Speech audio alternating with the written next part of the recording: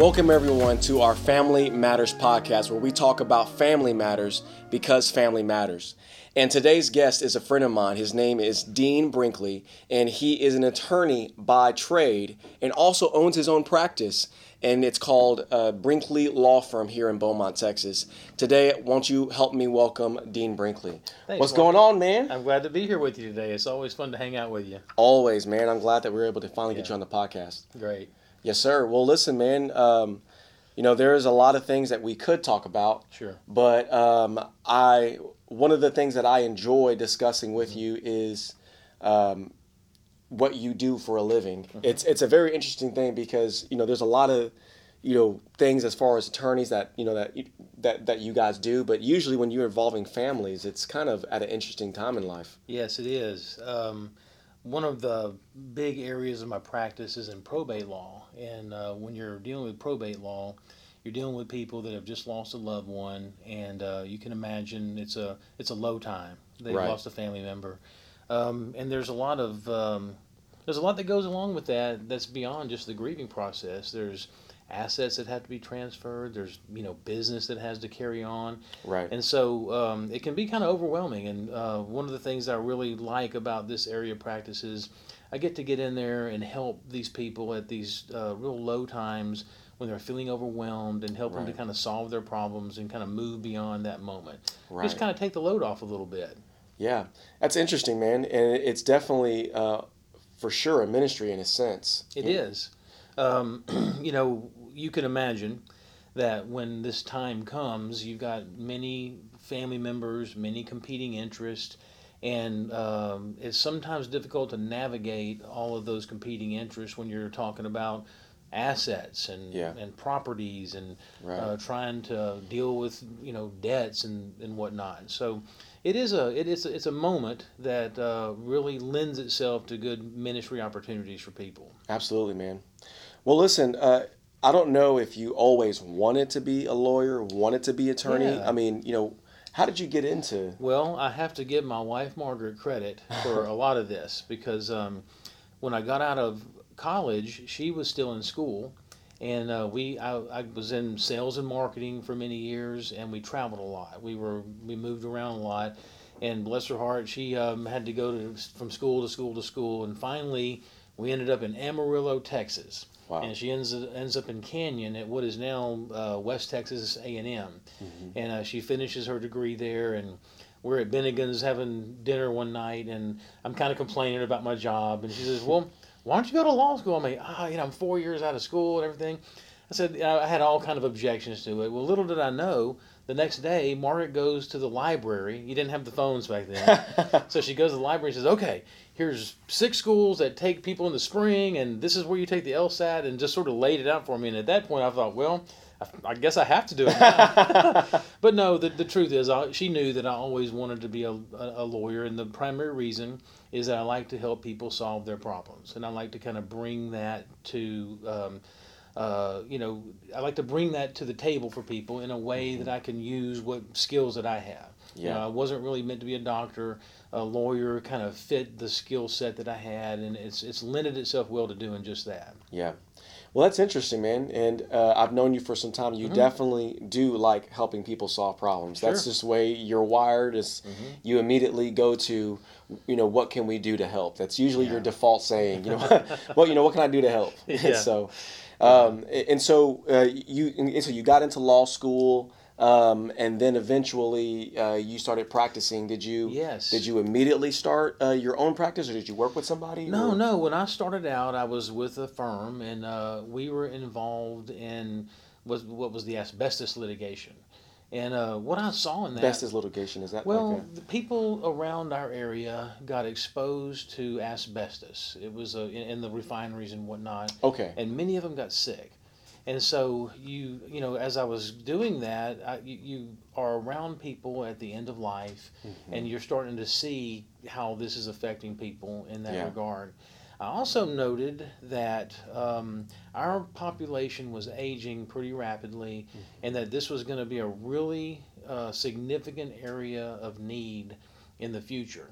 And so at that point, when I recognized what was coming, I started to get involved in estate planning and probate and elder care, things that I knew were going to be needed for this rapidly aging population. Right. And it just kind of started from there. And now I've been practicing for almost 30 years, and the last 20 years of my practice has been primarily in these areas.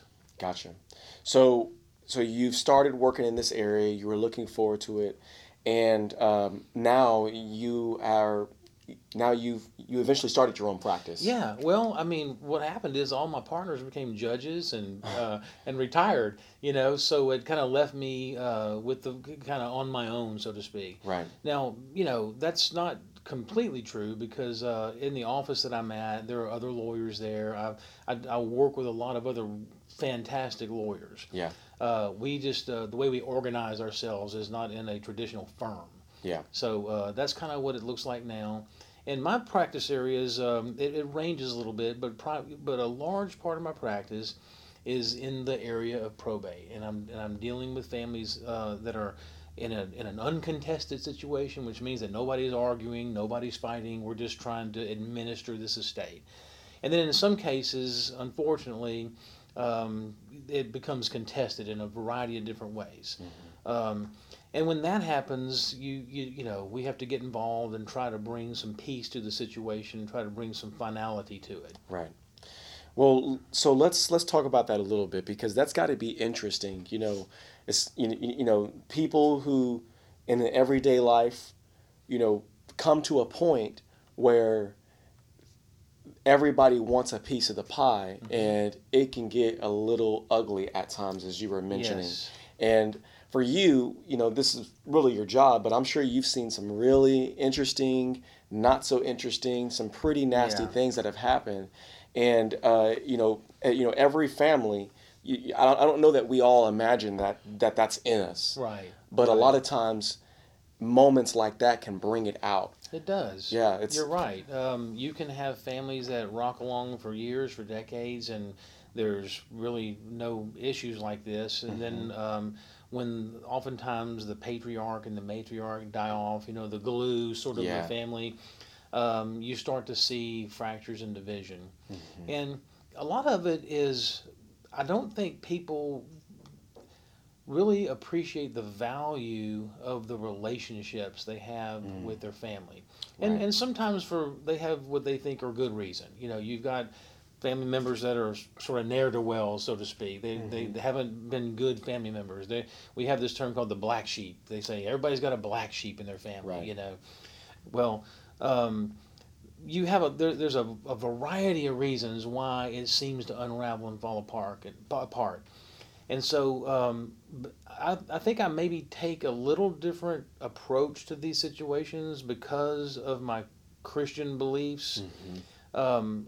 I'm interested in trying everything I can to not only preserve the family, but to restore the family. Yeah. And in my practice, sometimes, it gets adversarial and there's not much you can do about it. The other side won't reciprocate when you make overtures to try to collaborate and resolve. Mm-hmm. But my first instinct is to have my clients try to handle it in a way that the other parties feel like they're not being left out, mm-hmm. where the other parties feel like their interests are being protected. And a lot of that has to do with transparency. And Marcus, years ago, I underwent some training. I got certified in something called collaborative law. Are you familiar with collaborative law? I'm not. Well, collaborative law is an approach to the law that's different than the traditional adversarial approach. It's more fitting kind of with our Christian beliefs, mm-hmm. where I'm not just out for myself and I'm keeping you at a distance. We're coming to the table together and we're trying to solve problems that give us both a win, so to speak. Mm-hmm. Yeah. And in doing that, I have to be able to stand in your shoes and try to understand where you're coming from, and you have to stand in my shoes and figure out where I'm coming from. Yeah. And we have to try to craft a solution that best fits both of our needs and desires. Yeah. And that's sort of just a general way of talking about it. There's more complexity to it in the way that it kind of works out. But it's a good to me, it's a good way to look at the kinds of issues that families address. To me, it's the best way to preserve the family while dealing with these, tough issues that we have to deal with. That's a really good principle, and it actually comes from the win-win principle, which is helping both sides to win. And people use it in business. It can be used in leadership. Sure. But it also could and should be used in family. Yeah. At times we tend to save our best face, in the professional world, in our career, whenever we're working with other people outside the home. But when we get in the home, we tend to relax and be more of ourselves. Unfortunately, at times, that's where we get a lot of that contention at home, because that win-win principle, I believe, is what you're saying that you help families deal with. It's something that we can use with our own spouse, that we can use with our children. Right. At times, that the idea of this is my house, my rules, and you're going to follow it. Is one of the, nobody likes being talked to that way. A friend, we don't like our boss to talk to that. And our children, they are the same. They're individuals. Right. And eventually there's only so much that somebody can take of that. But the idea of a win-win principle is something that could be and should be applied in family. Yeah, I totally agree. We're taught in the Bible a way that we are to love our spouses. I go back to Ephesians and I look at what Paul said when he gave the house rules, and he was talking about wives and husbands. And, one of the things that he tells us to do is to love our wives like Christ loved the church. And it makes me think about the extrapolation of that principle across the board to all the people that we come in contact with, to try to love them the way that Christ loves us. Yeah. I'm always marvel at Jesus on the cross when he's praying to the Father for the people that are persecuting and killing him. And he says, Father, forgive them, for they know not what they do. I mean, how can he love so strongly and just and so with such direct, kind of, I don't know what the word is, but to look through all that and to still love. And so with family, I want people to feel that way about their family. Yeah. For me personally, if the wealth that I was going to inherit was going to impact the relationship I had with my brother and sister, I would probably be willing just to give it up to preserve the relationship. Right. The good news for me is my brother and sister, they're the same way. We have been brought up that way. And maybe that's why it's easier for me to kind of see things through these lenses. And frankly, Marcus, it's not easy. When we're dealing with people, there's issues that pop up that you have to overcome when we're trying to incorporate these principles. One of them is pride. Yeah. They don't want to be wrong about something. Some of it is I'm in power, I've got all the power, and there's some retribution. For years, you were mom's favorite, and now I'm in charge. And so a lot of times what we have to do in the process of doing this work is try to figure out what the root issue is with this family. Unfortunately, sometimes it's greed. Sometimes the person just values the things that they're going to get more than they value their family. And that's when it becomes almost impossible to collaborate. And then that's when we just put our gloves on and go to battle, and that's just something that you have to do sometimes. Yeah. But it's unfortunate. Yeah. And it's not what I want for these families. Just like God doesn't want us, battling each other. He would prefer that we, lived in harmony. But it's just the practice. It's the way it goes sometimes. Yeah. I love what you said about pride, because that is something that, especially in a marriage, man, we just want to, you want to win the argument. Yeah. You want to win the moment. You want to be the person that's on top. You want to be right. Yeah. And that, we wouldn't call it pride in that moment. Yeah. We like to call it, I'm right. Yeah. Yeah. But that is so true. And in that arena, if we could take a step back and realize, is it really worth me winning this argument? Is it really just about this moment? Is it really that important? Or can I humble myself to realize that maybe maybe they are right, and even if they aren't right, maybe it's best. Yeah. Another principle that I'm hearing you, talk about is the principle of listening to understand rather than just to be understood. Correct. Sometimes when we're talking and we're listening, we're not really listening. We're just waiting for an opportunity for it, just to say what's on my mind. Yes. And that happens not just only in marriage, also in parenting. We're not listening to the other side, but there is a not just a principle, but even a skill in learning to really listen. Because if not, we're eventually headed for a lawyer. Yeah. In a case, unfortunately. Yeah. But man, what are some things that we can that we can offer, that we can do to help ourselves, to keep from getting to those contentious and divisive moments in life? Marcus, I have to answer that question different for different people.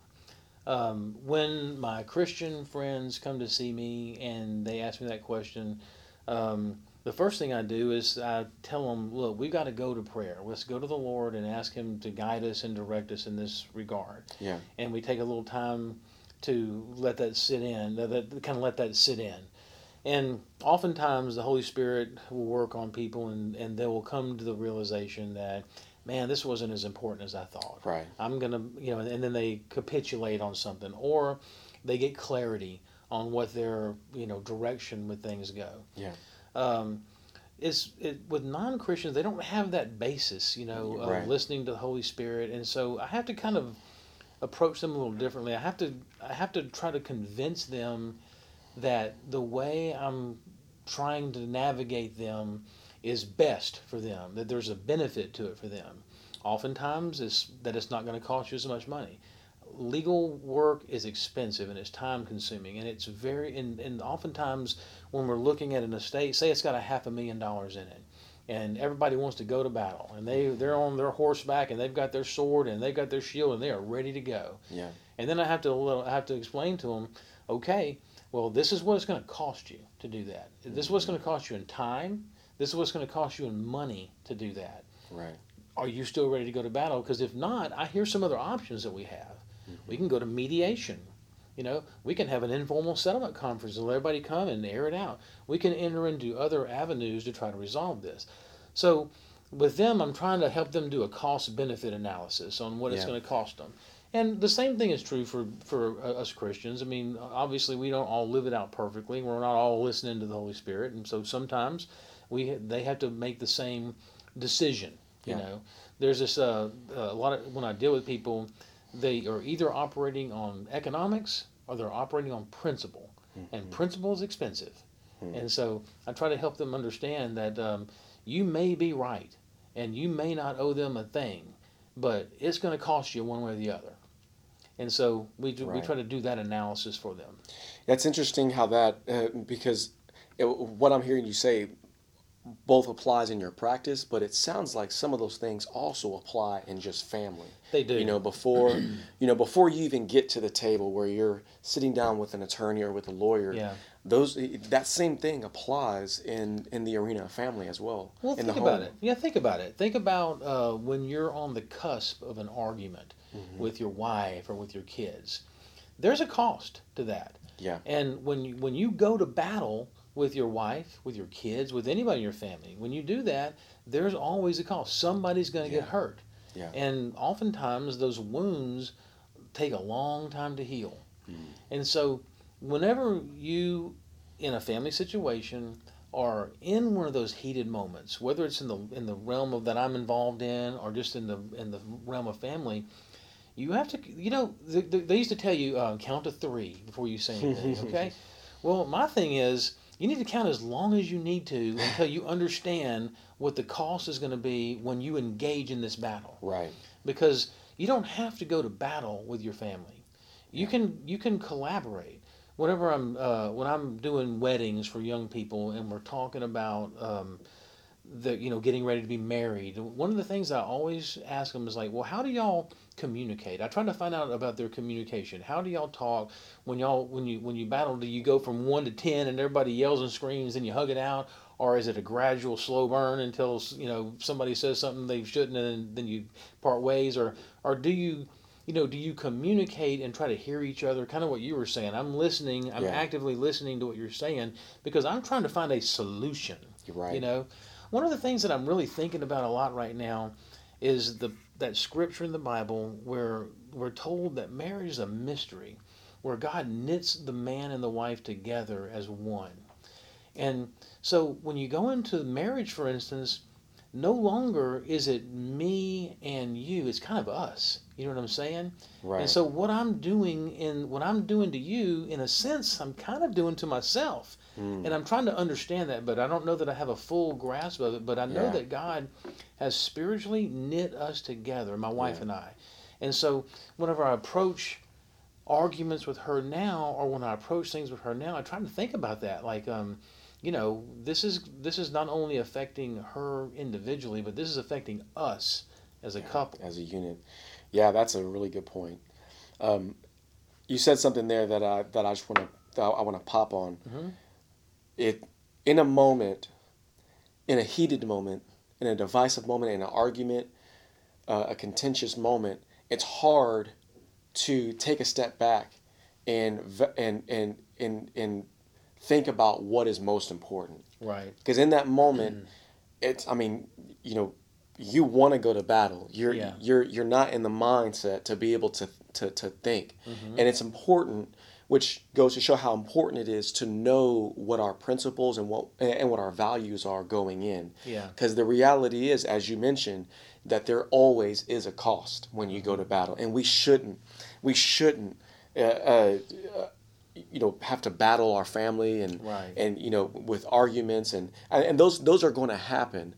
But that cycle, somebody's got to take a step back and realize what is more valuable for me to win the argument, or is it my marriage? Is it the relationship with my child, or the relationship with my brother, with my mother? And at the end of our life, and we look at the things that we're glad, the things that we're happy for, and then the things that we regret. I don't think it's going to be the time that we spent with our family. I don't think we're going to regret having to take off of work to do those things, or I think the things that we're going to regret the most are the relationships. Sure. The relationships, the bridges that got burned. Yeah. And it's because it went directly against our values and our principles. And so I hear you, man. And I'm so glad that you're bringing that up. And so if you can end this, if you can wrap this up with a bow, with something just to encourage, or even just something to give families who are watching today, something that we all can take away as far as how to approach moments before they get to moments of contention. What are if you can give us one thing, what would it be? Sure. Family is valuable. It is really, literally one of the most valuable things that you have. Yeah. And all of the things that we talk about in probate law, the assets and whatnot, those burn up. Those get used up. They're gone. Yeah. But what's enduring are your relationship with your family. Right. And so I would just wish, and I would encourage everybody to, take an account of how valuable it is to have family. Yeah. And to treat them the way that you would want to be treated in the situation when it arises, like in a probate situation. Mm-hmm. If you do that, if you're transparent, if you look out after everybody's best interest and do what's fair and what's right, you don't have to worry whether you go to trial or whether you settle up with your family. That's what I would encourage them to do, is just do what's right. Don't let pride get in the way. Don't let your own self-interest get in the way of what of how you treat the people in your family in these rough situations. Yeah.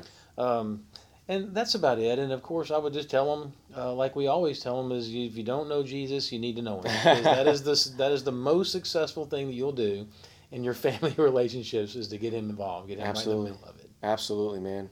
Listen, Dean, thank you again for being on the podcast. I appreciate you, man. I really enjoyed it. Same here, Marcus. And my hope is that you also enjoyed our podcast today. And if you would like to find more episodes from the Family Matters podcast, then you can go to Family Matters podcast on YouTube, or you can also search Family Matters podcast on any podcast platform. Thanks again for watching, and remember that your family matters. God bless you.